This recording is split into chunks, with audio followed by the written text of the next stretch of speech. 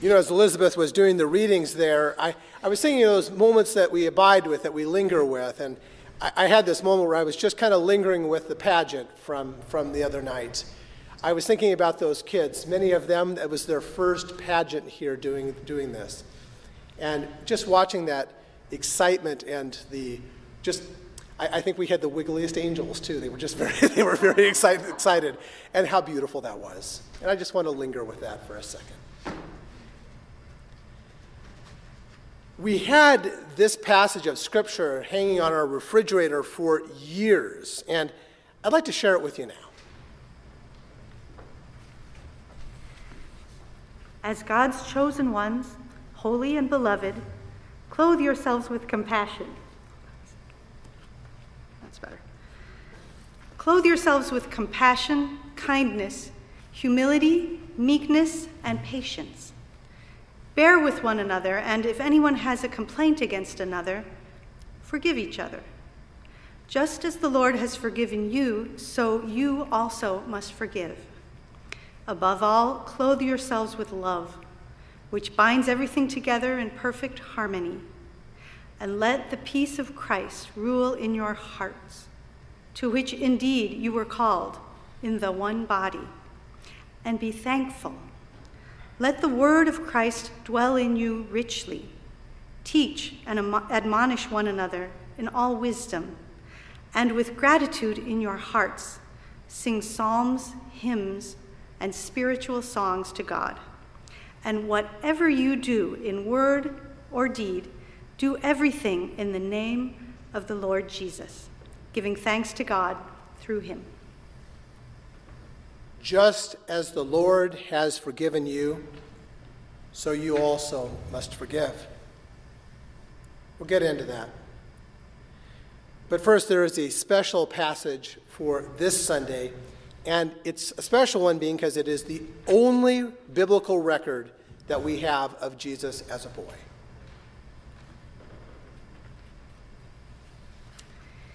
Each year, his parents went to Jerusalem for the Passover festival.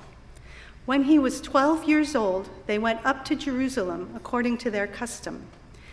After the festival was over, they were returning home, but the boy Jesus stayed behind in Jerusalem. After 3 days, they found him in the temple. He was sitting among the teachers, listening to them and putting questions to them. Everyone who heard him was amazed by his understanding and his answers.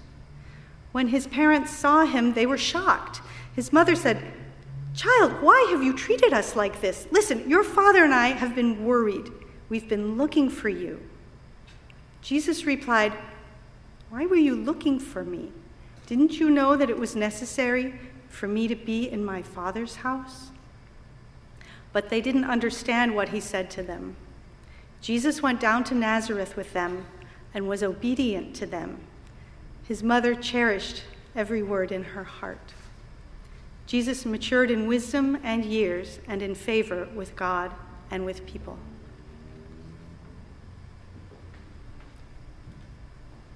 Jesus knew that he was supposed to be with his parents in that group that was leaving Jerusalem. He knew that. He knew their expectation, and he did something else. Now, I'm not going to call it sin, but Jesus clearly did not live up to the expectation of what his parents wanted him to be doing at that time. Today is the day after Christmas. And Christmas, it's one of those seasons that's just kind of loaded with expectations. And I'm not just talking about the presents. Presents are cool. But the expectations about how people should behave, how they should act. And one of the most horrific things that one person can do to another is to not live up to your expectations.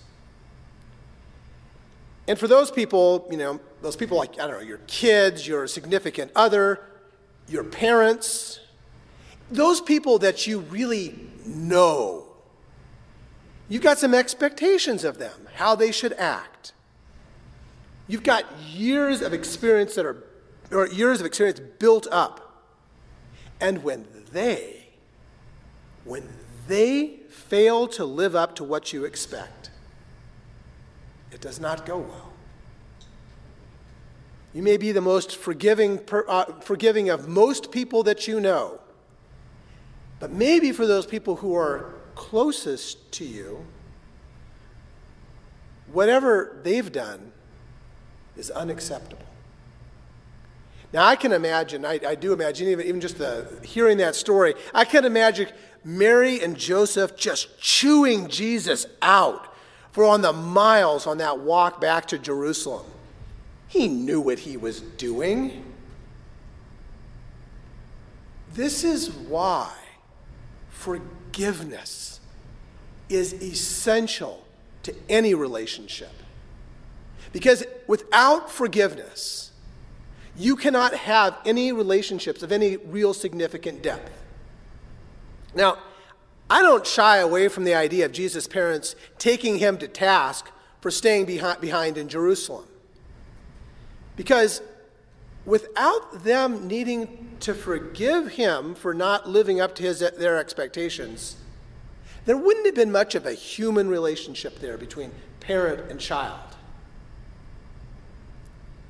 If you've got someone in your life with whom you've never disagreed, or who has never failed to live up to your expectations, you don't have something very deep going there. Bear with one another. And if or when anyone has a complaint against each other, forgive each other. Just as the Lord has forgiven you, so you must forgive. Real relationships take work. They take forgiveness. It takes you deciding to not throw a person or unfriend that person from your life because they disappoint you. It's too easy. It's way too easy to treat people like they're replaceable. Christ's way of living calls you into something more. The love of Christmas puts you in a different place. It calls you to live as members of one body, accountable to each other, inseparable. Now, yes, Jesus' teaching does allow for people to go in their own ways, but only when all efforts at reconciliation have failed. And that should never be easy. It should never be done lightly with the simple click of an unfriend button. Above all, clothe yourselves with love, which binds everything together in perfect harmony. And let the peace of Christ rule in your hearts. These have been divisive times. Families, businesses, communities, really, if you think about the nation as a whole, we've been getting really good at breaking the ties which bind us. We've gotten way too good at it, in my opinion. Too good at breaking the love and the peace that we need in this world. This week, we're going to head into the new year. We go back to it with the hope, the peace, the joy, and the love at Christmas. We go with all of that at our backs, having just celebrated it. Resist the temptation to throw a relationship, a friendship out, because that person failed to live up to your expectations. Do the work that Christmas calls you to. Forgive. Now, there may be somebody in your mind that, as I've been talking, has kind of popped into your mind a little bit. You're ready to leave without a word, just maybe press unfriend or just avoid that person and not speak again. Who is that person to you? Can you name the way that person failed to live up to your expectations? Have you gone to that person when it's just the two of you? On this Sunday after Christmas. Let the Spirit, the Christmas Spirit, the Spirit of Christ, move in you to do the work. And as far as that you're able, to forgive. Let the word of Christ dwell in you. Will you pray with me? Holy Spirit, hear my prayer. Restore a loving spirit in me. Help me to go into this new year with hope of a healthier and deeper relationships. May the word and the wisdom of Jesus Christ guide my life. Allow that light to help heal this world in this divisive time by remembering that we are called to live as one people, one body, and we are called to do the work for peace. In your forgiving way, we pray. Amen.